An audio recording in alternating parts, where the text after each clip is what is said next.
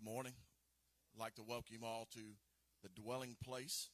If you haven't been with us before, we'd like for you to make yourself at home and enjoy the family atmosphere. If you don't have a church home and you're looking for one, we would be very glad for you to join us. We would love to have you and make you a part of the family. Everybody, I would like to thank God most of all today for allowing our pastor to be back in the house. You know, it's been a long time running. A lot of adversity. We got one more hill to climb, and then we'll be back in business, hopefully. Praying for God's favor and hand upon that. Also, we'd like to thank everybody that participated and supported in the butt sale. We had a great turnout. We sold what we set out to sell. We accomplished the goal that we had, and we met it. So thank everybody that helped out with that. Also, we're not going to be having prayer meeting tonight. We have a lot of families that are going to be on vacation. Tomorrow, for the rest of the week, we got 4th of July coming up. There's a lot of traveling going on. So everybody enjoy time with your family tomorrow. And also, happy Father's Day to all the fathers in the house. Not only physical fathers, but spiritual fathers. We're most grateful, though, and we're here to worship our Heavenly Father. That's what we're here for today. Nothing else than to give Him praise, honor, and glory. Before we move on this morning, we do have Kids Crusade coming up in July, I believe 25th through 28th, if I'm not mistaken. So if you have kids in the neighborhood and they want to come out and learn about God, we want to get them in this house and let them experience what we're trying to do is grow. We need to touch these children and pray for these children because the enemy's after them. He's running tooth and nail trying to catch them. And we have to do our best to keep them mindful and that they know that he's out there like a roaring lion seeking to devour them. But we have to protect and pray for this next generation. We've fought some of our battles. We still have battles to fight. And our biggest battle right now is keeping our children protected, covered, and lifted up in prayer because he's the only one that can keep his hand upon them. And we need to turn them to him. This week as I was just kind of thinking about, life and everything in general, Ben came to me yesterday and said, hey, we're going to be out of town. Can you open up? I said, Bo's going to be preaching. I said, yeah, not a problem. I said, I'll take care of it because I had something on my heart. And I read it in the New King James, but then I read it in the Passion, so it gave me a little bit more, I guess, revelation of it and thinking about the whole plan together. I mean, when you compare two translations and put them together, and you can bring more in, looking at the Hebrew and the Greek, you find out more of what Jesus was trying to tell us and what the Word is about as it builds us up. And here I'm looking at Psalms 34, verses 6 and 7. And in the New King James, it says, this poor man cried out, and the Lord heard him and saved him out of all his troubles. The angels of the Lord encamps all around those who fear him and delivers him. I'm going to go to the Passion now and read it out of there. But King David wrote this before he was king. He was running from Saul and all of Saul's henchmen at the time. He's running for his life. He's scared to death. The only one that can protect him is God. He's one man running from basically an army of henchmen, Goombas, whatever you want to call them. They're out to kill him. His head's on the rock. They want him dead because Saul knows he has somebody picked that he wants to bring in behind him to continue things the way he rolls. But God's already chosen David. He's already been given the birthright. He's already been sent to take over. And so as I read this in the Passion, it really, really hit me hard. If my phone will let me do what I need to do. And it says, when I had nothing, desperate and defeated, I cried out to the Lord, and he heard me. Bring his miracle of deliverance. You've got to remember, they're chasing him. He's set to be dead. And we go into 7. It says, the angel of Yahweh stooped down to listen as he prayed. So think about that. As we're going through fights and we're a child of the king, he's standing there. He's listening to us. He hears us if we're crying out to him. And today, as we go into praise, I'm going to finish this off. He says, as I prayed, encircling me, empowering me, and showing me how to escape. He will do this for everyone who fears God. So this morning, as we cry out to him, our adversities in our lives, the challenges, the things that we have to go through, the day-to-day, rigmarole, the problems that we see and face, when we cry out, we need to get in his midst. We need to allow him to adjust our stance, to place us in the right standing, the upright, shoulders back, put on the full armor of God and be facing him, because he is the only one that can protect us from those fiery darts. We so many times we say we give it to him, but then we go back and pick it up. We got to leave it with him is the way it gets defeated. So this morning as we go into worship, as Sister Rachel comes in and leads us in worship this morning, think about that. Cry out to him, because he's the only one that can adjust the situations that are going on in your life. We've had a lot of situations the last few months, a lot of things that have happened, a lot of trials and tribulations. But most of all, as we praised him and we lifted him up, we saw the miracles. He was able to empower us. He was able to encamp the angels around us to keep us safe. So if we would all stand, we're going to go ahead and pray and open the service. And just think about that. Have that in the mindset as we go into praise and worship, because he's the one that can deliver us as we cry out. Dear Heavenly Father, Lord, we just thank you this morning. We lift you up high and mighty, Lord. Lord, we see you on that cross of Calvary, delivering us from everything that we're not worthy. Lord, we just thank you today for sending your angels to encamp around us, Lord, because we know you hear our cries.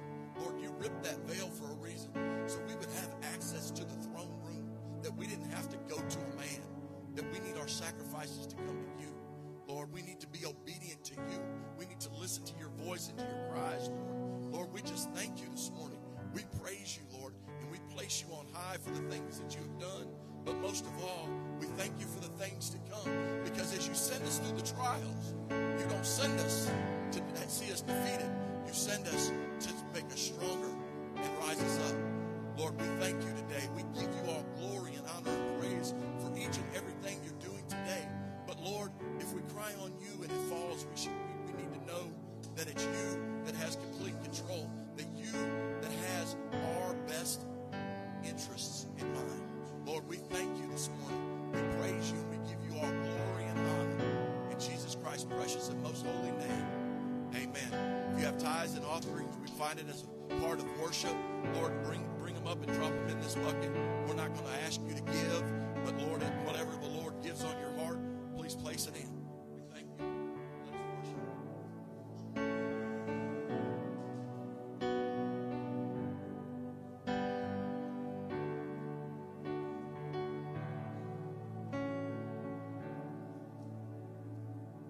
There is none like you.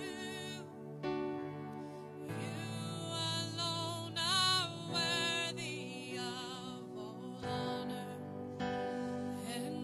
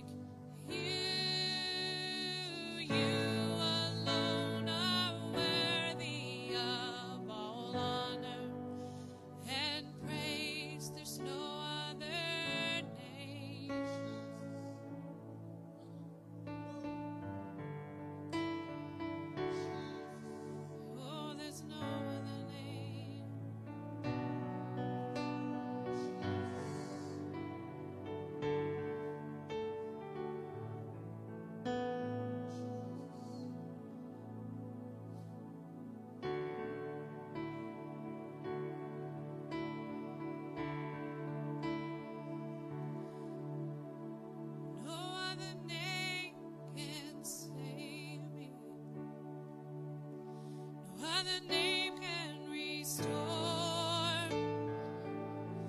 No other name can heal my heart. No other name but yours. No other name can save me. No other name can restore. No other name can heal my heart. No other name but yours. Oh, Jesus, Jesus, name above all other names. Jesus, Jesus, name above all other names. No other name can save me. No other name can restore. No other name can heal my heart. No other name but yours. No other name can save me. No other name can restore. No other name can heal my heart. No other name but yours. No other name can save me. No other name can restore. No other name can heal my heart. No other name but yours. Oh, Jesus,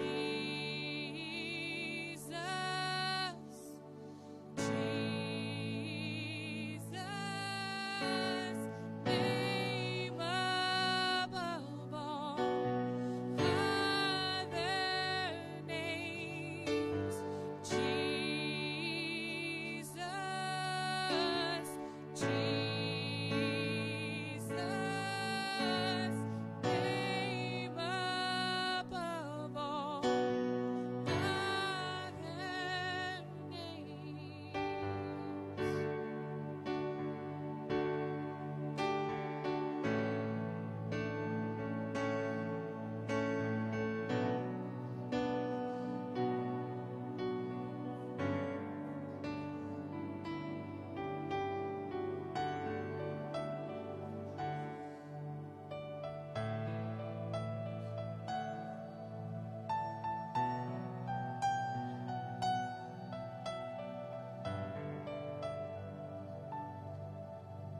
No other name can save me. No other name can restore. No other name can heal my heart. No other name but yours. No other name can save me. No other name can restore. No other name can heal my heart. No other name but yours. No other name can save me. No other name can restore. No other name can heal my heart. No other name but yours. Everyone say Jesus, Jesus, name above all other names. His name is Jesus.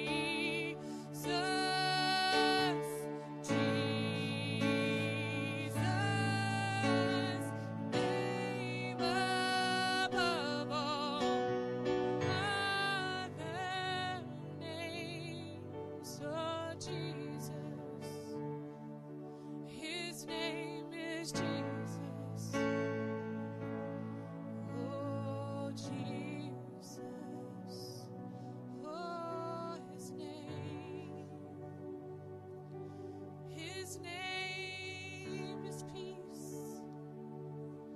His name is righteousness. His name is faithful. His name is holy. There's no one like you. There's no one like you. Oh, there's no one. There's no one like you. Your name is Abba.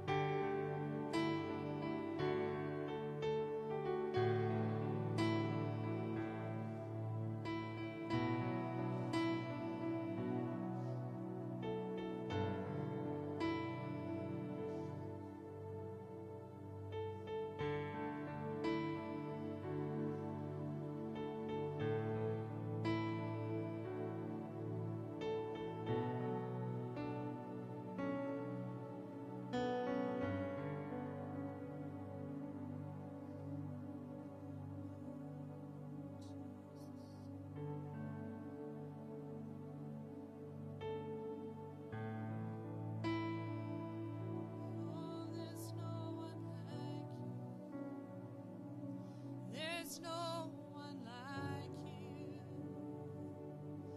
There's no one like you. There's no one like you. There's no one like you. There's no one like you. No one like you. Who loves me like you do. There's no one like you who loves me like you do. There's no one like you who loves me like you do. There's no one like you who loves me like you do.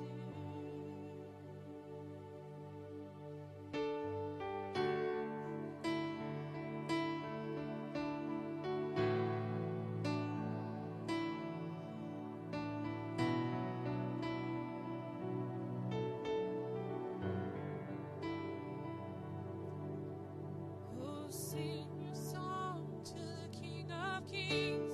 Sing your song to the King of Kings. Sing your own song. Sing your own song of what He means to you.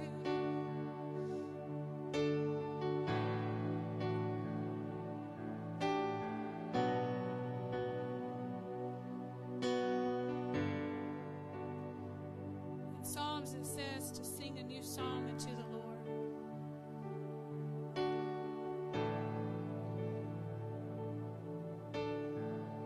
Sometimes He just wants to sing, wants to hear our own songs to Him.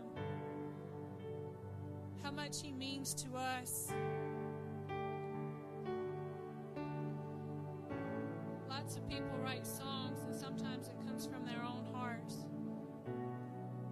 He wants to hear from your heart. I want you to take a minute and just sing or tell him what he means to you. He's a wonderful Father, and he loves us, and he's done so much for us, and he's doing so much for us, and he's going to do more. But his love is just so amazing. Oh, your love, your love. Oh, your love for me. It's overwhelming. Your love is overwhelming. Your love for me. Your love for me brings me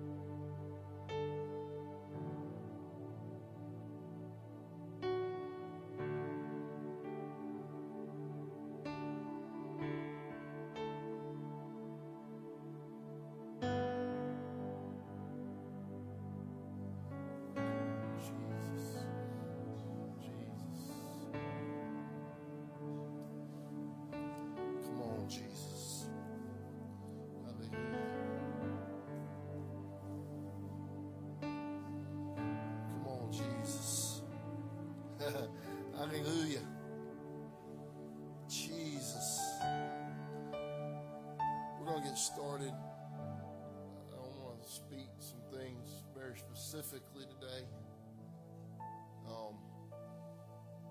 If y'all want to sit down and rest for a second.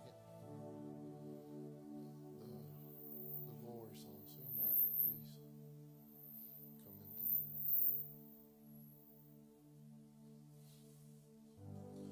room.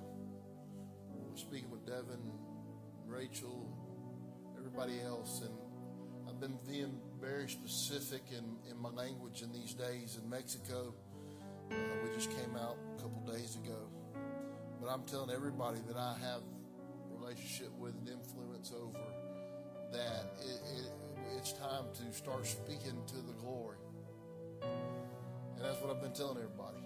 And I told Brother Devin that I need you to start singing to the glory. And I told him I really don't know what that means. So you have to let God define what that is for you. But it's time that we start speaking to what we believe God wants to do. We need to start prophesying it in our prayers and in our preaching, in our worship, in our language one with another. We need to start speaking to the glory of God. And Jesus is the manifested glory of God among men. And so that's something that everywhere I turn, it's just on me. Because I believe that we're at the doorstep of visitation. I believe it's now. And so, sing that song, Rachel, before I get going. Y'all just hear it.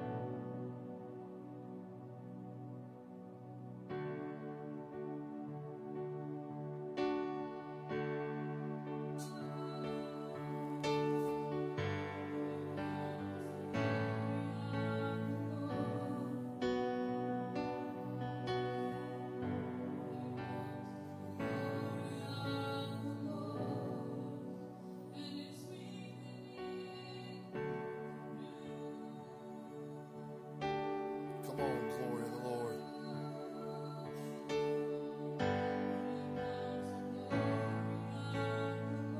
We make way for you, glory of the Lord.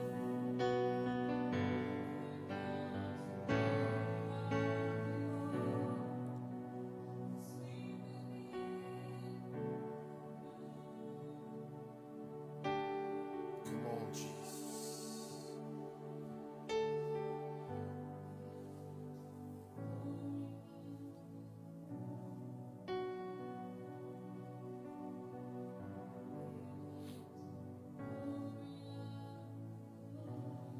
Isaiah 4, verse 5. I read this verse a few days ago, and it's overwhelming. It says, "Then Yahweh will create over all of Mount Zion and over every gathering. Then Yahweh will create over all of Mount Zion and over every gathering a cloud of smoke by day and a glow of flaming fire by night. And all this manifestation of dazzling glory will spread over them like a wedding canopy. And he will be a tabernacle as a shade from the scorching heat of the day and a safe shelter to protect them from the storm." I believe that is the word of God, and it's for us, that over every gathering place, his intention is for us to be covered with the glory of God. I'm going to read this morning in Isaiah 64, actually. I have been speaking to all of the families in Mexico that I was with here recently out of this chapter. And I felt that this is exactly what I was supposed to speak today. And I'm looking forward to being here over the next coming weeks with y'all, praying and worshiping God. I told Brother David that I really believe that this is a special time, not because I'm going to be here. It's just a special time. I believe it's a marked time. And so I'm excited I'm getting the opportunity to be a part of it, because I want to experience God in a way that I've never experienced Him, and I want to experience Him with y'all and everybody else that God has us walking with. And I absolutely believe it's now. I told Brother David, we were talking, and I'm sorry, but I have been marked for the glory and the presence of God. I'm not interested in doing church. I want to experience Him in a way that overrides every sense, physical sense that I have. And I don't want to do anything else. And I want to do that with other people who want to know Him. And in Isaiah 64, I'm going to be reading out of the Passion most of the time. I'm going to start in verse 1. This is an amazing scenario right here, because Isaiah's at the very end of his time. He's 64 chapters in. He has lived out a life prophesying the glory of the Lord to his nation, his people, and has not been very received. And the last 6 chapters of Isaiah, I can't remember the exact number. I didn't think about it until just now, but I think it says that 21 times he talks about the glory. He says the word glory in the last 6 chapters of Isaiah. So he was at the end of his walk with the Lord, and he was consumed about one thing: the glory. Seeing God, the glory that shrouds him, the presence that comes with him. And that's all he spoke to. And you read these last 6 chapters, he is speaking about the glory. Even when he's dealing with the sin of the nation, it's all about getting to the glory and dealing with whatever is keeping that from happening. And so in verse 1, I'm not going to be very long today, because I want to be specific, and there's so much to say. But I'm going to read it. In verse 1 it says, God, if only you would tear open the heavenly realm and come down, how the mountains would tremble in your awesome presence. In the footnotes of the Passion, Dr. Simmons says that word presence actually can be translated before your faces, plural, faces. And that's pretty interesting, especially when we get going here in a minute. God, if only you would tear open the heavenly realm and come down, how the mountains would tremble in your awesome presence, or before your faces. And it's important that we understand that. I think that's a really good place to have that word, before your faces, because God has many faces. He has many sides. We're going to spend eternity knowing Him. And just when we think we've got ourselves locked in on who He is, He's going to shift a little bit, and we're going to get to see a whole different side of Him that we had not experienced or had a chance to come close to in intimacy. And He's inviting us into another depth of knowing Him. And that's forever. That is going to be forever. I've been walking with Jesus for 24 years. Some of y'all a lot longer than that.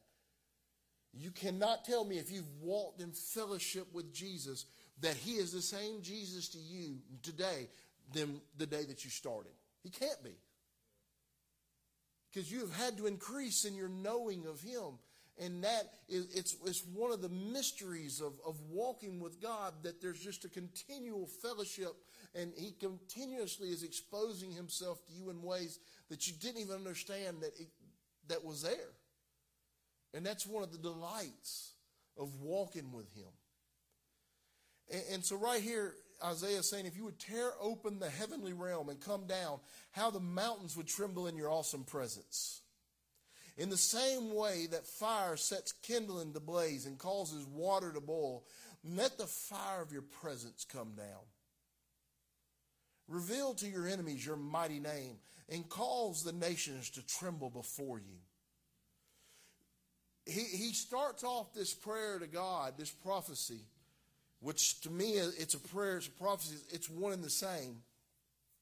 He starts off by reminding God that he knows, that Isaiah, I know who you are and the difference you make when you show up. He starts off reminding the Lord, I have not forgot that all I need to change my world is for you to show up. And he starts off at this place so he can make Father understand, I still value you for who you are and for what you do when you inject yourself into my world. And Isaiah was in a very difficult time in his people and in his country right now. And it was cloaked in darkness. Hell was abounding on all sides. The people didn't want nothing to do with God, didn't want to hear his words that he was prophesying about God and the glory. And Isaiah just turned his eyes away from the people and from the darkness that was covering his world. And he just lifted his eyes back up. He said, all we need is for you to come. Because if you come down, mountains tremble in your presence. If you come down, if you step out of heaven into our world again, it has a cause and effect that cannot be denied. It's just like when fire is put to water. It can only do one thing, and that's boil. And do you know what happens when water begins to boil? It actually begins to change. It no longer is liquid. It evaporates into the air. He forces physical things to change when he shows up. Amen. And Isaiah refuses to turn loose of that truth. He refuses to submit to the darkness that's all around him and trying to make him bow down and submit to their way. He says, I ain't doing it. You will come and you will physically change the world I'm standing in. I just need you to open the heavens and step down one more time. You know, Jesus, he's in us. If you love him, you're born again. He is one with you and you're one with him, and he dwells in you and he is with you to the ends of the earth. That is all true. But there is a different aspect at play here that Isaiah is touching, and it is the very glory and the presence of the living God coming down in a tangible way. And I'm telling you, that's what we need. And that's what has been offered to us. It says right here that in verse 3, when you did amazing, listen to how Isaiah is approaching Father. When you did amazing wonders we didn't expect, you came down and mountains shuddered in your presence. He's speaking to his own experiences. He's actually acknowledging that, God, when you come, your glory is so wonderful. Your presence is so amazing. Your loving kindness towards us is so overwhelming. You do things we don't even know to ask for. You do things we had no expectation to ever see or realize in our life. That is an amazing thing when we begin to understand that when we invite him to come and we position ourselves to receive him and we open the doors of our heart and we move every hindrance away and we let him know you matter more to us than anything else. He comes, but when he comes, he doesn't just do what we want. He does things we didn't even have the courage or the faith or the imagination to even think to put before him in prayer. God, come on. I want God to come and do things I don't even know to ask for. It's so beyond my ability to comprehend. And that's what he has these mysteries. He has these delights. He has these treasures stored up that he has reserved for us. And he wants to do it for us. He wants us to be there with our mouths shut in awe of what he is doing, because we just said we want you to come. It says right here in verse 4, these amazing things had never been heard of before. You did things never dreamed of. No one perceived your greatness. No eye has ever seen a God like you, who intervenes for those who wait and long for you. Come on. Isaiah, he's speaking to Father right now. And he's acknowledging his goodness. I don't know why, but this thought came to me when I was driving up here, or I was sitting in the parking lot finishing up a few of these notes, and this thought came to me. You know that song, Good, Good Father, it became just so amazingly popular, right? It had a lot of oil on it, still does. You know why? Because it pleases him. Because he's been acknowledged for who he really is when we sing that. It delights his heart when his sons and daughters actually acknowledge who he really is, the truth of who he is. He is a good, good father. There is so much oil and pleasure on that song when it's sung by the children of God, because it's actually acknowledging the true character of who he is, and that's good. And it's good to us. In Isaiah right here, he's speaking to the Father, saying, I know you intervene for those who love him, wait, and trust in you. That pleases God when he is acknowledged that way in our hearts. Y'all, it's just, we need to understand that we got to begin to speak to the glory. We got to begin to declare the truth of our Father for who he is, to him. Not to each other. We need to start telling him who he is. We need to start declaring to him what's going to happen if you come. You're going to make the water boil. You will make the mountains that are impeding our progress, that are trying to hem us in so we can't go forward. You will make them shudder and bow down. We don't need to declare it to each other. We need to declare it to him. Until faith rises up in our hearts. And the more we declare, it actually diminishes and it begins to erase every doubt, every hesitation, every lack of confidence we have. The more you say it, the more you declare it to him, it's like the word of God becomes active in you as you speak it. And you actually start walking in the faith of what's coming out of your mouth. And he is delighted because of what you're saying to him. Come on, y'all. Jesus, he wants to intervene for us. Y'all realize your lives and all your situations and everything you're facing and all these mountains that Jesus would later tell his people, if you will speak to the mountain will throw itself into the sea. Every one of these situations that are trying to keep you from moving forward in him and going and walking in the works that he has planned for you to do and the relationship that he desires for you to experience. He actually is waiting to intervene on our behalf. He wants us to understand he desires to intervene. In verse 5, those who delight in doing what is right. Come on, y'all. What does he do? You go out to meet them with kindness. Golly.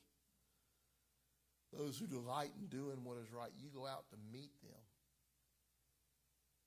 That is such an amazing thing, and it is completely opposite of everything that religion speaks.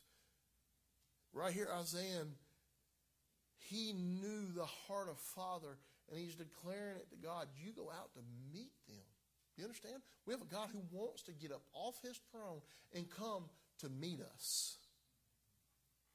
And when we delight in doing what is right, I don't mean doing all the rules. I don't mean crossing all the T's and dotting all the I's. When we delight in doing what pleases him, that's right.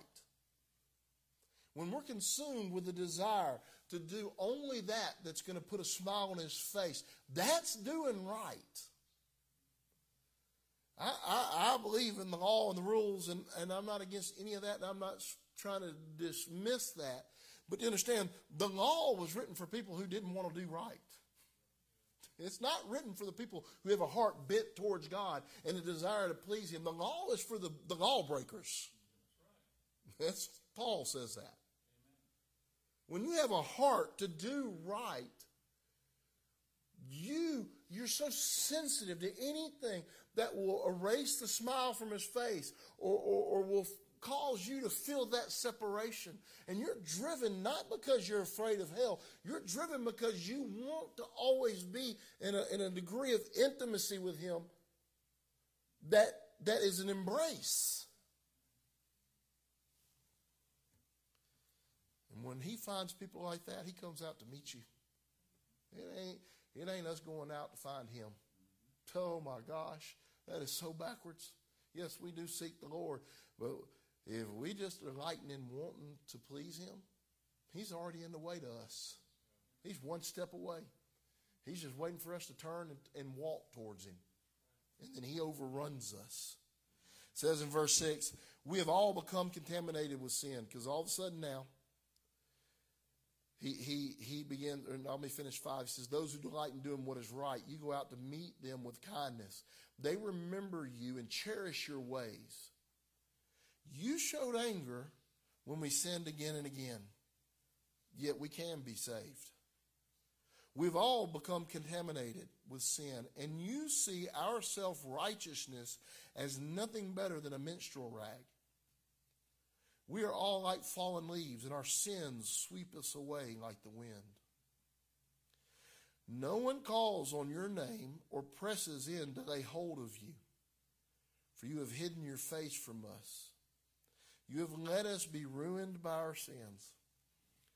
Verse 7, no one calls on your name or presses in to lay hold of you, for you have hidden your face from us. Our history together is with Brother David and the core of y'all.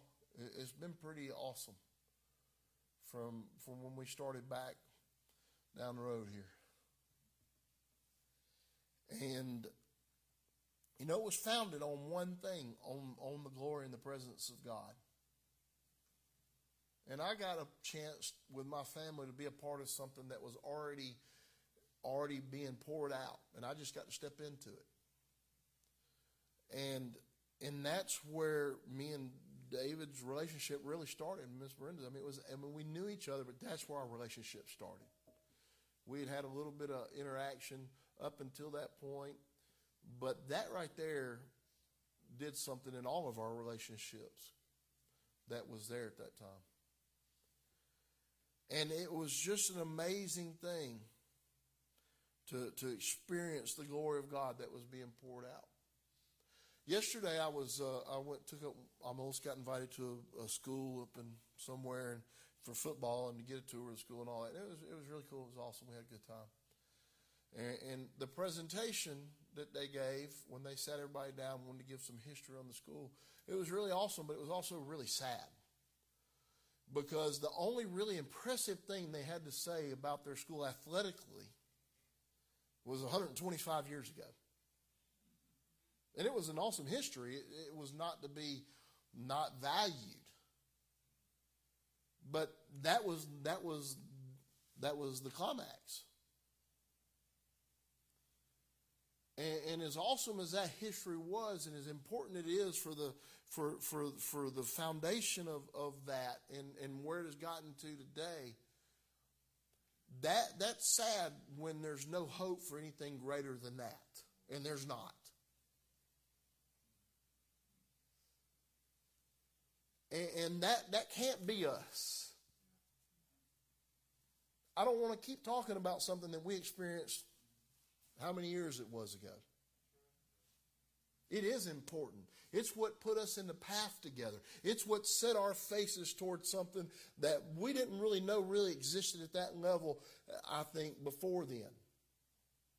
And it's significant, and it's valuable, and it should be honored, and it should be something that's, what do they call them stones they put in the river? A memorial. But it can't be the height of what we know as God from here going forward. That's called failure. That's called unacceptable. Because He allows us to experience that, and it was amazing. But you know what that was? That was an invitation to more. It was an invitation to believe there's greater things even still. It was a door being opened to us to show us there's a whole different reality that we've been taught. Not that experience this for a few years and go sit down and think about that for the rest of your life. I don't want to live like that. I want that to be a shadow of what we experience going forward. And you know who wants that more than I do? Father. He wants it more than I do. That's a shadow compared to what he has for us. I absolutely believe that we're on the door of visitation. When I turned my face back to Alabama and I started helping y'all and other people, I told them I'm coming here for one reason. God promised me he was going to pour his Spirit out. I got lots of churches. I don't need another church to visit. And I don't say that, I just do. I don't need somewhere else to go preach. I came because God told me he was going to pour his glory out.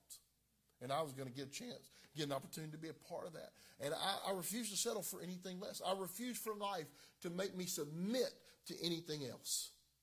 I will not be forced to stay in this place and appease people or the world or my flesh or anything else. I have been invited to glory, and I'm going to have glory.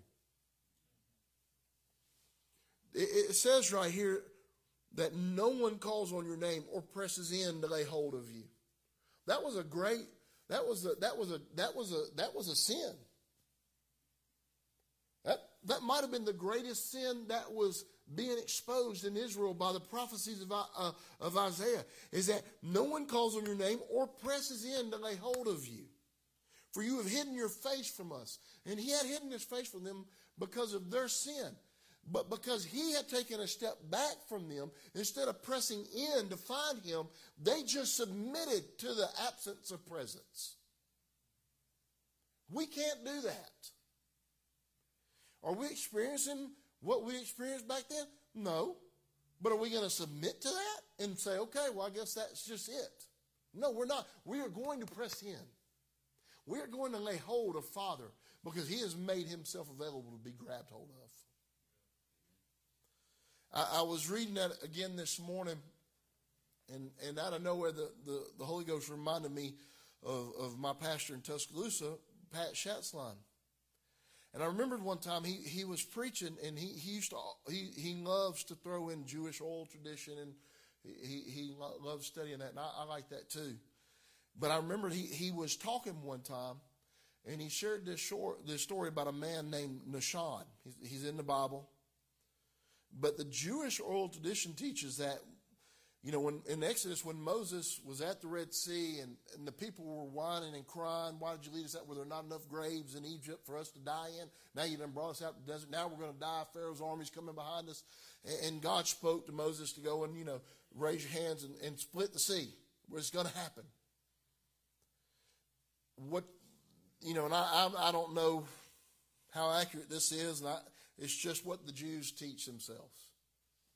And they actually say that Nahshon, who was of the tribe of Judah, they say that Moses raised his arms with his staff like God told him to do, and nothing happened. But the Jewish oral tradition teaches that Nahshon stood there for a minute and realized it wasn't happening, and nobody was moving, and everybody was paralyzed with fear, and everybody had given up hope. And it says that Nahshon from the tribe of Judah, he ran and jumped into the water, with Moses standing there with his arms open, being obedient to what God told him to do and what he had declared, because God had told him to declare it to the people. Moses was there, nothing's happening, the people weren't moving, and Nahshon said, I'd rather die in faith than stand here and live in fear. And the Jews actually teach, he jumped in. He didn't just jump in to his knees or his waist or even up to his neck. It said that he went up to the water in his nose. And when he got to the place where it was at his nose, where he could not breathe anymore, the Jews teach that the Red Sea opened. I don't know if that's true, but that sure is cool. It sure does preach. And like I said, I don't know if it's true or not. But it puts forth some pretty interesting things. You know, we can be believing for God to do something. I can stand up here and tell you. Brother David can stand up here and preach it. He can declare it over you. He can lift his hands up and say, God said it's going to part. But until somebody starts believing and is willing to jump in and bury themselves underneath what God told him he was going to split, nothing's going to happen. Somebody has got to grab hold of faith and jump because it's being declared that it's going to part. We always want somebody else to lead us through. But who's going to be Nahshon? Who's going to jump and say, I'd rather drown to death and trust God than stand here and live in doubt? Come on, y'all. Moses had already showed them the glory. Plagues, deliverance. They'd come out with riches. Not a lame one among them. God is manifesting and manifesting and manifesting. But when they get to the next impossible thing, their hearts murmur and complain and shudder in fear. But not Nahshon. He threw that off. He said, I ain't living like y'all. You can stay here if you want. God said it's going to open. I'm out of here. Do you know that's what we're waiting on now? I want to be Nahshon. I don't want to wait on somebody else to jump. I want to be the one who's leading the way. I want to be the one who has the courage to call on his name and to press in to lay hold of him because he said there was glory available for us. He said there were greater works. He said his kingdom can come on earth just like it is in heaven. He said.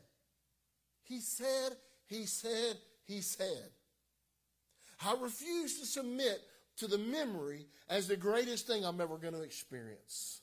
I'm going to use that as a springboard to have faith to jump one more time. And that's what God wants us to do here in this family. We're going to jump. There are some people who aren't going to. There are some people who are just going to decide, I'm sticking with the memory.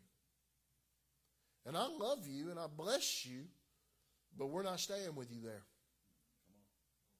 Because Pharaoh is on the heels. Deliverance is moving forward. It says right here, in verse 8, yet still Yahweh, you are our Father. Come on. See, Isaiah doesn't ignore the fact that the reason why they've lost the presence of God is sin in one way or another. Whether it's just complacency, whether it's just all-out rebellion to God, whether it's by just being overwhelmed by the things of life and all the things that come at us and you just being okay with coming to church. Whatever that sin is. Some of it's gross sin. Some of it is the things I just explained. Whatever it is, it doesn't matter. Isaiah acknowledges it, but then he also comes right back with boldness. And he says, yet still, Yahweh, you're our Father. Amen. Come on. You're still our Father. I knew you pulled back and you were angry because of the things we've done or didn't do. But you know what? You're still my daddy. And you're still good. And I still come to you not because my righteousness is beautiful before you, because it's not. I come to you because your righteousness poured out on me is awesome. And allows you to see me as a son. We are like clay and you are our potter. Each one of us is the creative, artistic work of your hands. Come on. Every one of us are the creative, artistic work of God. We are the expression of him on the earth. We are the light of the world. That's what Jesus said. We are the light of the world. 9, Yahweh, don't be angry with us. Don't remember our sins again forever. Please look at us. We are your people. Father, look at us because we're your people. We're your sons and your daughters. It says in verse 10, your sacred sites are abandoned like a desert. Zion is a wasteland. Jerusalem sits in ruins. Our holy temple, our source of pride, where our ancestors sang your praises, has been consumed by fire, and all that we held dear has been destroyed.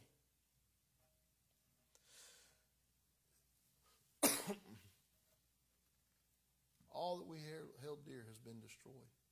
All our pleasant things are laid to waste. You know, this is where we begin to get into some of the biggest problems that we're dealing with. Here and anywhere that there's been an experience of the glory of and the presence and the outpouring of God, not just here, anywhere, is that we actually think that these things that we experienced before that have become the source of our pride is the only doorway for God to come again. And it's just simply not true. The temple served its purpose for a while, and it'll actually serve its purpose again in a different way. It was the tabernacle of the glory of God. It was the presence of God on earth for men. But the minute Jesus stepped onto the planet, that changed. But the people were determined that that's the only place you're going to experience God. And Jesus is not the one who carries the glory now. He's not the expressed glory of the Lord. And what happens is that allows hell to put us in a box. And we actually think that our box is right. And it's not anymore. It was right for a minute. But God changed. And he didn't change. He just shifted. He said, I want you to come to me this way and see this side of my face. When we were down the road there and we had that amazing night that I got to be a part of, and the next day I preached there. I don't know if any of y'all remember what I preached. Do you remember, David? No, there you go. Just say no. Just don't even try to think. I do. I do remember. And because it was the Word of God for that moment and that place. And I actually talked about Samuel going to anoint David.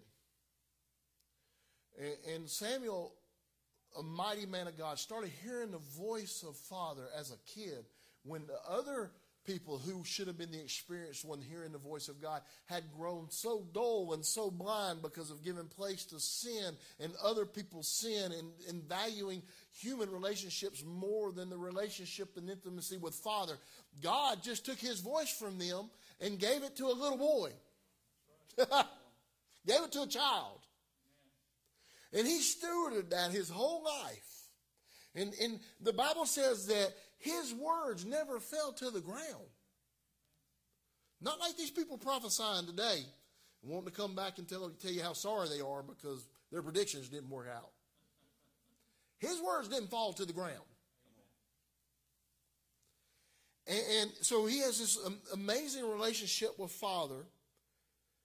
But when it comes time for him to anoint the next king, and God tells him to go, he goes to the house of Jesse. He anoints him, or he calls for Jesse to bring all his sons. Jesse brings 7 sons, leaves David out in the field. And Samuel, being the amazing man of God that he was, and having the experience of already anointing the first king of Israel, he thought he had it figured out because of the experience that he previously had in this task. And so he went to the eldest son, just like he did with Saul. And it wasn't him. And he went down all around. And the end of the story is he gets David out of the field, and then he finally recognizes him. But it just shows you how somebody can walk in intimacy with God, have had experience with God, and let experience be how things should be the next time when God's absolutely not doing the same thing. He ain't doing it the same way. Saul was the firstborn and the only born of his dad. He was head and shoulders above everybody else, the Bible says. But that's not who he chose the next time. He chose the most despised one, probably the smallest one in the house of Jesse. And that's who he decided he was using. And it was completely different. The same thing was happening. A king was being anointed. Amen. A deliverer was being given. And he relied on his experience because he had it now instead of trusting God. You know, when Saul was anointed, the Bible says that God brought Saul to Samuel. Samuel didn't go look for him. God brought him to him and said, that's him. When David was going to be anointed, he sent him to go find him, and he expected him to be wholly dependent upon him. But he was also teaching him and teaching us that just because it happened one way the first time, that's probably exactly how it won't happen the next time. And if we want to be the one who anoints what's happening or be a part of what's happening, we got to be willing to submit to God showing us exactly what he wants. And not being predetermined in who it's going to be and how it's going to look. And that's where one of the greatest hindrances we have in going back into the presence of God when we've already experienced the presence of God in one of these amazing ways. You know, people get worried and they get fearful and they don't want to be deceived and they don't want strange fire and they want, you know, I'm not worried about any of that. I'm worried about not having the presence of God in my life. I am worried about having right doctrine. I'm worried about not having Jesus and his presence in my life. One of my favorite verses in the Bible is in John 7, where Jesus actually says, if you actually have a heart to do what God wants, you're going to know if the doctrine's from God or man. If your heart just wants to do what he wants. There's just something called the Holy Ghost that's actually going to show you or make you understand, this is of me, that ain't of me. And you don't have to be a learned person, and you don't have to know every doctrine in the Bible. The Pharisees had perfect doctrine. And they were blind to the presence of God when he was manifested among them. And they actually denied it. Come on, y'all. I'm not worried about right doctrine. And doctrine's important. It's just not the most important thing to me. He is. My sheep will know my voice. When you hunger and you're thirsting for him, and you're asking him for bread, is he going to give you a scorpion? Is he going to give you a snake? He actually commands us to not walk in that kind of fear. If you're wanting something besides just Jesus, yeah, you're probably going to get, if you refuse the truth and the love of the truth, yes, you're going to get deceived. But it's not because you was looking for the wrong thing. It's because you had decided in your heart you wanted something besides him. And as much as he woos you and tries to bring you into a right desire, you just make a decision, I don't want that. And he's going to be like, all right then. So, one of the things we can't allow to determine or dictate what God's going to do here is trying to make it look just like it did last time. Or even trying to make it come like it did last time. It's got to come out of a desire for him, and he will drive us into the path that he wants us to take to get there. You know, if we prayed 20 hours together a week, that might not be exactly how he does it this time. Will prayer be a part? Always, because that's intimacy and devotion to him. But it might not look like that. It might not be with the same songs. One of the greatest problems we have in our work in Mexico is that we had such a visitation for years of glory. I mean, glory. I mean, whole churches having open-eyed visions into heaven and having to pull kids out of the bamboo rafters because they were all seeing into the glory, into the heaven. They're all seeing the same thing, and they're trying to crawl up into the rafters because they're sure that they're that close. I mean, things where when me and Rachel first went there, we would walk into a hut, dirt floors, Indians, no emotion, and all of a sudden you're sitting there waiting to start church like they like to wait, and all of a sudden the breath of God just comes and everybody's on the floor wailing. Nobody preaching, no instruments in tune, Devin. Wasn't a song selection. It's just God visiting his people. And that went on for years. In a lot of our places, the visitation, the glory was so strong, you couldn't even sing. Because if you sang before you preached, there was no preaching. And so all the worship got moved to after the preaching because the word was important. This is years. This is not a day or a good week-long revival service. This was years where hundreds of people would come to services from all over the mountains hiking. If they knew you were going to be in this village that was normally a 10-person little church, they would walk from hours around just to be there because nobody knew what was going to happen and nobody wanted to miss it. But that was years ago, and that wave is rolled out, and we still have awesome stuff happening. There's still miracles, but it's not that. And one of the greatest hindrances we have right now is that we have some people that are determined if it doesn't look just like that, and it's not with the same 10 songs, and we don't do it exactly like it was then when it happened, then we ain't letting it in. I'm telling you, it's a war in the Holy Ghost. Because they, in their mind, don't want anything false or anything deceptive coming in. They've put up these walls and decided this is the only doorway you can come. And this is the face of God that I saw this way. So it can't be any other way. And Isaiah is saying, if your faces, all I need is just one side of your face to manifest. Let it be a different side than the one I saw. Let me know you in a different degree. And we got to make sure that we follow Samuel's example all the way to the end.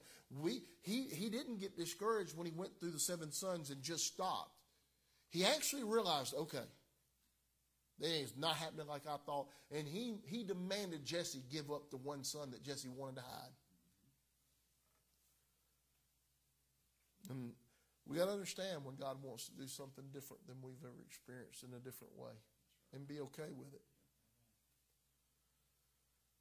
And Jesus says in Luke 19:41, he says, now as he drew near, Jesus saw the city and he wept over it, saying, if you had known, even you, especially in this your day, the things that make for your peace. But now they're hidden from your eyes. For days will come upon you when your enemies will build an embankment around you, surround you, close you in on every side, and level you, and your children within you to the ground. And they will not leave one stone upon another, because you did not know the time of your visitation.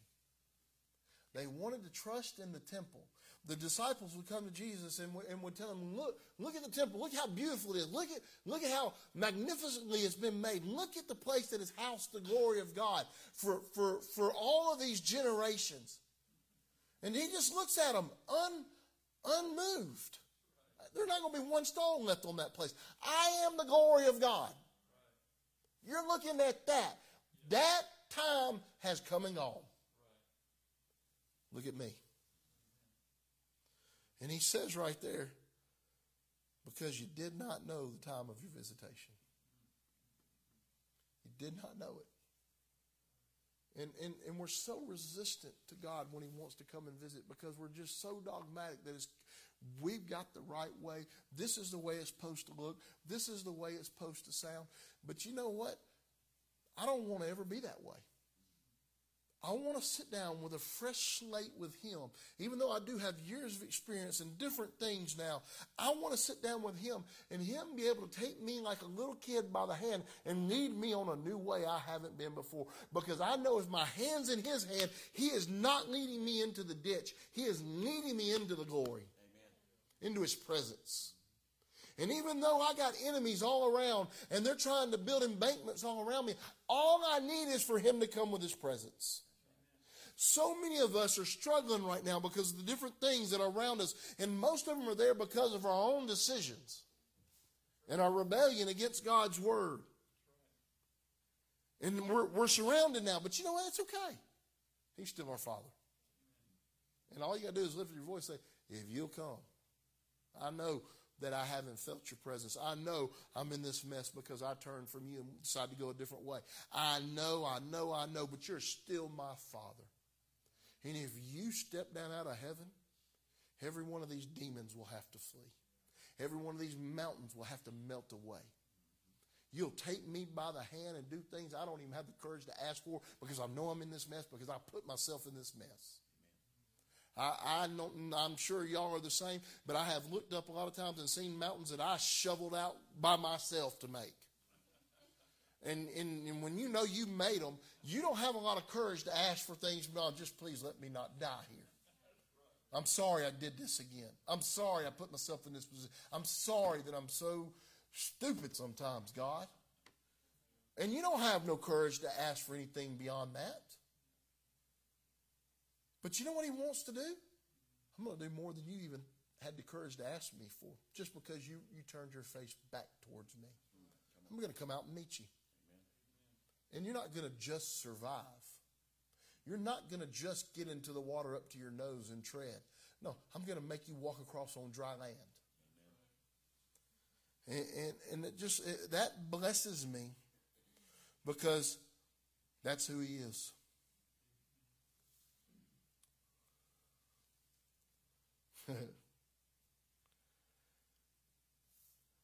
And we gotta make some decisions, that whether we're standing here because we're not, Brother Carl was talking a lot about what was in my heart today from those verses, and just talking with Brother David all the time. One of the most amazing and terrifying verses and passages in the Bible is when Father says to Satan, have you considered my servant Job? That's amazing, but it's also freaking scary. Because God, our Father, offers up Job, a righteous man. He offers him up right there on the altar. And that's exactly what's been going on with y'all, David. I was listening to Damon Thompson preach last night up in Airedale in Carolina, and he said something about a spiritual daughter that he has, and she's going, I don't know what, he didn't elaborate, but he's just going through a really hard physical time, I think. I think he was talking physical and different tests, and he was praying and really just going after God. And he said God took him to the verse where God tells Peter, Satan's asked for you. He's going to sift you. He's after sift, but I'm going to be praying for you. And Damon started talking about how that was where God took him, because he was really going after and interceding and saying, God, no. And he said, God took him there and showed him. He said, it's just time for a sifting. But it's okay, Peter, I'm going to be praying for you while you're getting sifted. And that's all that's happening. It's just a time of sifting. But even when we go through a time of sifting and we find ourselves in these situations that we didn't ask for, and it's not because of disobedience, it's just God saying, have you considered my servant? That's awesome. It doesn't feel awesome, Brenda, I know. It stinks. But it's got to be an amazing thing to think that God looks at you and sees faith. That God actually has faith in you, that no matter what hell throws at you, will not step back or bow down. There's no place in there where God is moved by our emotions welling up and swelling and bursting and overflowing. That doesn't matter to God. It's our decision to say, I don't care. I'd rather drown by jumping forward than standing right here and living in fear and doubt and unbelief in who you are and your word and your promises to me. If I'm going to die, it's going to be dying in obedience. And I honestly believe that's what's going on. The last year, the things y'all have all been through, this family here, but you and Brenda both, I believe that's what I believe. It's just a sifting. But I also believe it's because there's glory on the other side of this, and we're stepping into it. And just the conversations that we were having before all of this went crazy, and the decisions that were being made, we're going after him. If I die, I'm going to die jumping in the river, huh? And then all hell breaks loose. The attacks had already been going on all year. But there is glory on the other side of this. we're going to press in and lay hold of what God has declared to us, and everything that has risen up against us, and all of these mountains and all of these things, all these impeachments and these embattlements that hell has put in place to destroy and stop us. We're just going to stop, and we're not going to fight, and we're not going to take out a shovel and a pick and an axe and try to break we're not. We're just going to go like this. If you just step down, that stuff evaporates. It's like fire to water. And that's all I want, and that's all I need. And I won't settle for anything less. Oh, but it's because I did it. Well, okay, maybe you did put yourself in the position you're in right now. But even so, you're still our Father. That's so awesome about Him. He allows us to come to Him after the most horrible failures and disobedience and rebellions. He allows us to stop and turn to Him and say, even so, you're still my Father. Amen. Are you going to be mad at me forever, Daddy? Come on. I got lots of kids, and sometimes they make me boil. But it's impossible for me to stay mad at them. I just can't. I don't have it in me to. I might get mad and explode for a minute, but after that, I can't stay mad at them because I love them, and my desire is for them. My gaze, my heart, my whole drive, everything about me is for them. So anger can't stay. It's an emotion that comes, but it has to leave. Because there's a greater desire in me than an emotion to be mad at somebody because they're not doing what I want in that moment. The greatest desire I have for them is for them to look at me and understand how much I love them. For them to allow me to embrace them. For them to allow me to do things for them they haven't even thought that I would do for them. Come on, there's nothing greater in my heart. And if me being evil, like the Bible says, have that kind of desire, how much more does He have that desire for us? It doesn't matter why you're surrounded right now, whether it's God offering you up on the altar because He has such faith and admiration of your love for Him, or it's because you've been rebellious. It doesn't matter. It doesn't matter. The solution's the same. The solution's the same. Even so, you're still my Father. If you just come, if you let me see a new side of your face that I didn't know existed, that's all I need. That's all I need. You'll make my enemies flee before me. You'll make every mountain melt. You will begin to manifest your glory, and the glory will sit down on us again. And this time, we don't have to let somebody tell us we can't have it. I didn't come here to be a part of the same thing that was down the road and just change the name on the sign. The glory that was there in those ways was great, but that ain't what we are. That's not what we're going to be, and that's not what we're trying to look like. That's not what we're trying to have the same image as. We want Him to show us a new face, because He has many faces. God, whatever you want it to look like. It just doesn't matter. I leave all my experience and understanding right here, and I put all of my trust in you. And I'm asking you for the Spirit of God. I'm asking you for your glory. I'm asking that you, Jesus, would come. And I don't care what it looks like. I don't care if we look like the biggest fools in the world because we're going to get somebody out of a field taking care of animals that the whole world thinks a joke. It doesn't matter. It just does not matter. It matters that He comes. Everybody in here has been purposed for that. Every son and daughter of God has been purposed for that. Everybody that's ever been created has been purposed and created for His glory and His presence. We must decide that we will not settle for anything less than that. Well, what are we going to do? I don't know. We're going to love Jesus. We're going to acknowledge Father for who He really is. We're going to let Him tell us who we are to Him. And we're going to enjoy that. And we're going to feast on His love. And we're going to come into His presence with thanksgiving. We're just going to make it our delight to be with Him. And let that be what dictates the steps of our life. I don't have a plan. And I don't have a formula. And I'm not trying to have one. I want to get lost in just loving him. Because if I do that, like I was talking with Devin before, David got brought before the king to sing. And the very Father, the very God that gave Saul the tormenting spirit, that spirit had to back up when David worshiped. Because David's love being expressed to Father was so greater than the tormenting spirit that God had sent, that the spirit had to submit to the love of God because God had to come. He did not want to be in Saul's presence anymore because Saul had hardened his heart and God gave him what he wanted. And even though that was the truth of that, David overwhelmed and erased all of those things because when he worshiped God, God couldn't resist him. So all I got to do is worship God. If we can set our face to do that, he's coming. And you know what? We can invite the most demon-filled people into this place, the most God-forsaken people there aren't. If you want to say it that way, the people who have absolutely spit in God's face and done their own, we can bring them in. And you know what happens? We start worshiping and loving God, and all of a sudden the hell, the tormenting spirits they have on them because of their witchcraft and their rebellion, that backs up and they get clarity to see God as good. Amen.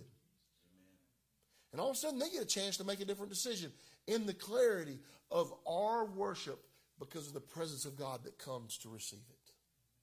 And that ain't just in church. That's in our work. That's in our homes. That's in our schools. That's in our streets. That's in our stores. It's a presence that we carry where we're constantly in communion and in devotion with him. And it just lets the presence of God go with us everywhere we go. And it makes hell back up. And people who could not think straight and were lost in that cloud of darkness, all of a sudden rays of light break through just because we're standing there. And people can actually choose to serve God again because they see that he's not rejecting them to the degree they thought they were rejected. They haven't been completely abandoned. God just pulled back from them because they pulled back from him.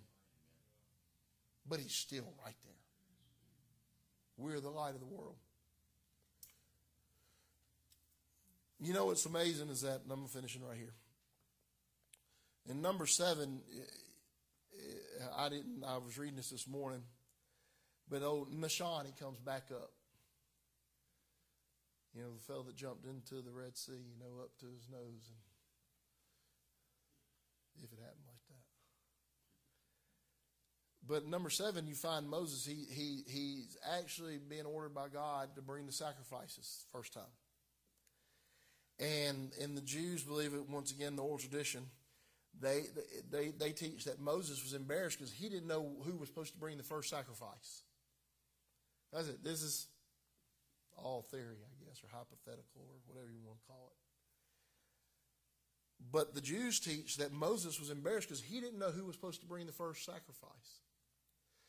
And the Jews actually believe that the people told Moses, let it be Nahshon, because he sanctified the name of God by springing first into the Red Sea. He is worthy of bringing down the Shekinah. That's what the Jews have in their oral traditions. That Nahshon was picked by the people to be the one to give the first sacrifice to God. Because he sanctified the name of God. Why? How could he sanctify the name of God? Because he jumped in faith at the word of God. And so God says, I'll let you bring me something that everybody else is going to have to wait. You know, sometimes it's never easy being the first. It's never easy being the person to do something that you haven't ever seen done before. It's never easy being the person to actually jump in faith. Y'all all know it's never easy.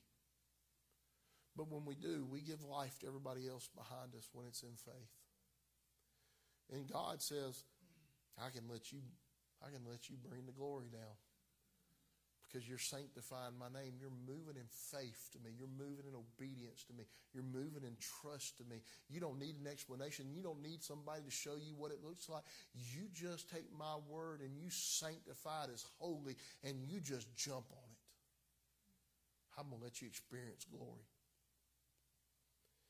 And in all of my heart, this family has been purposed for glory. not to be a better church than the one down the street, not to be the best church in Clanton. God has purposed this family. He has purposed you, David and Brenda, for glory. He has. And we need to allow that same faith and trust that we had the first time to jump. We need to let that swell back up in our hearts. We need to begin to, like I told you in the beginning, we need to begin to declare to God who He is to us, what He has done for us, what He will do for us. We don't need to tell each other. We need to begin to speak it to Him, because when we begin to speak it to Him and it's His word coming back to Him, that word doesn't return void. It begins to fill us full of faith. And God begins to smile on us. And strength begins to well up on us. And He allows us to give something to Him that other people have to wait to give, just because we're sanctifying His word in faith. Let's do that. That's it. I'm going to stop talking. Sure. Jesus, I just thank you. Father, I just thank you that your word is true. I know in the very depths of my being, God, we're at the day of visitation. That this family, this area, this state, this generation, this time, Father, it's a time that you've chosen to visit your people. You're looking for the ones, Father, who are lifting their eyes to you in the midst of darkness, in the midst of being surrounded. You're looking, you're listening, you're in search of the ones who are decided they're going to press in and lay hold of you. Father, let that be us once again. God, let courage well up in our hearts that we can tell you you're still our Father.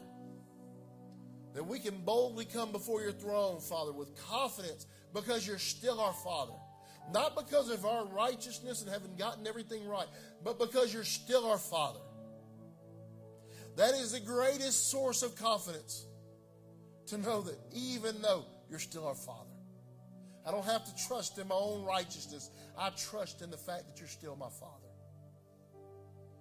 God, let that just birth something new in us, a new strength, a new hunger, a new desire, that we begin to separate ourselves from anything that hinders that begins to, anything that speaks against that, people that speak against that, relationships that speak against that, fear and doubting that speaks against. Let us begin to separate ourselves from these things. I am not giving place to those things in my life. I will lift my face to the heavens. I will look to see one of your faces, a new side of you. I will trust that I ask you for the Holy Ghost, and I will not receive death and misery in its place. You are good, and your desires and purposes and plans for us are good. It's peace and prosperity. It's life, and life more abundantly. That is your desire for us, Father. And even when sifting comes for a season, you're there interceding for us, that our faith would not fail, and that we'll be able to turn around and strengthen our brothers and our sisters with the testimony of the hand of God in our hand as we walk through the valley of the shadow of death. That even though we were in that place, you prepared a table for us in the presence of our enemies. And then even though that we were sitting right there in the middle of death's valley, Father, we feasted on your goodness. We feasted on your mercy. Where? In the safety? No. In the middle of the valley of death, in the presence of our enemies, we will feast on the goodness of God. You will make a river run through the desert. We trust you, and we trust your word on our behalf. We refuse to accept anything else but that, Father. We press in and lay hold of you. We give you thanks for glory and promise that we're the artistic, creative work of your hand. Your very expressed image on this planet, Father. You are wonderful, Jesus. You are wonderful, Jesus. You are wonderful. Y'all, I want y'all to be blessed. I just thank y'all for being here today. Looking forward to being here Monday and seeking God with y'all Wednesday and these next coming weeks. Such an awesome day to be here. We didn't know it was going to be Father's Day when we set it all up, but it is. You know, it's just a blessing to be here and to think that those verses that God, I didn't even realize it until today, you know, that part. But even so, you're still our Father. Come on. There's some good daddies in the house today. I got a chance to meet Brother David's dad today, and just thank y'all. What a gift y'all have given us. Y'all have really given us a gift. And it's a blessing, and those things don't happen by accident. And just thank you, Mr. White. You've given us a gift. You've given the body of God a gift. Thank you for being a good daddy. Thank you. You've given me such a good one. It matters, y'all. It matters that we strive to surrender ourselves to the image of God and be good daddies. I've listened to David tell me lots of stories about you, Mr. White, and the man of God that you are, and how that impacted him even though he was running the streets and just being dumb like I was. One of the greatest things I've ever heard my wife say about her daddy is when we were in Mexico and things were not going well, and I was surrounded by people who were mean and bitter and other missionaries, and it was just a bad time. And I remember coming home one day, and I was not as, what's the right word? I was not as toned down then as I am now. I was a little bit more explosive and a lot more raw in my language, and didn't have my emotions checked like I should. And I came home after one of those days where I'd been with these people who were just full of venom, and I was mad. I mean, I'd done left everything to go serve God in mission field, and got to the mission field and found out, man, this is where all the devils are. And I didn't know that ministry was like that or could be like that. It's not always like that. And I was really mad, and I was really angry, and I was going off, and you know, Rachel, she let me talk for a few minutes, and then she just real sweetly, she said, you know, my daddy's been in ministry my whole life. She didn't say it aggressively. She didn't rebuke me. She's just like, I've never heard my daddy talk about another man of God ever in my life. I've never heard him come home and talk about a pastor. I've never heard him come home and talk in a way that was derogatory against somebody else preaching the gospel. And then she just kind of sweetly said that and walked off. You know, and I'm just taking these daggers out of my heart, you know. But it was one of the greatest compliments that a child could give their parent. And it was an instant rebuke by the Holy Ghost through my wife. And, you know, I've strived and tried to be that person for my sons and daughters. And it just matters that all of us as daddies, that we strive to be that person. And, you know, we might not have been that person up to this point, or we might have been failing in some of these ways. But you know what? It matters. It doesn't matter what our kids are doing right now. It matters that we set a plumb line for them, that they will one day know where to turn and look to know what's right. Come on. They might not want to serve God right now, but they ought to know what serving God looks like because they look at our life. And when they decide, they should know what it should be. And I'm telling you, my daddy was that person for me. He preached to me for 5 years, and I hated every moment. I cursed God. But the night Jesus walked in my room, when I got up off the floor, my first phone call was my daddy. And I said, I can't be here because I don't know anybody else who's saved but you. Can I come home? And the only safe place I knew to go was back home. After I'd been out of the house for years. It was because a plumb line had been set. It wasn't perfection, but there was a line set for me to look at to know if I want to love Jesus, this is what it looks like. Come on. So daddies, y'all be blessed, and y'all be blessed, and all of us be blessed, and God be blessed. And Jesus, He's still our Father. Isn't that wonderful? No matter where you're at right now, He's still your Father. And you can get up and lift your face today and walk out them doors just saying, all right, I just need you to come now and help fix this. And He will. He'll make the water boil. He just wants an invitation. In Jesus' name, y'all be blessed. Love y'all. See y'all Monday night.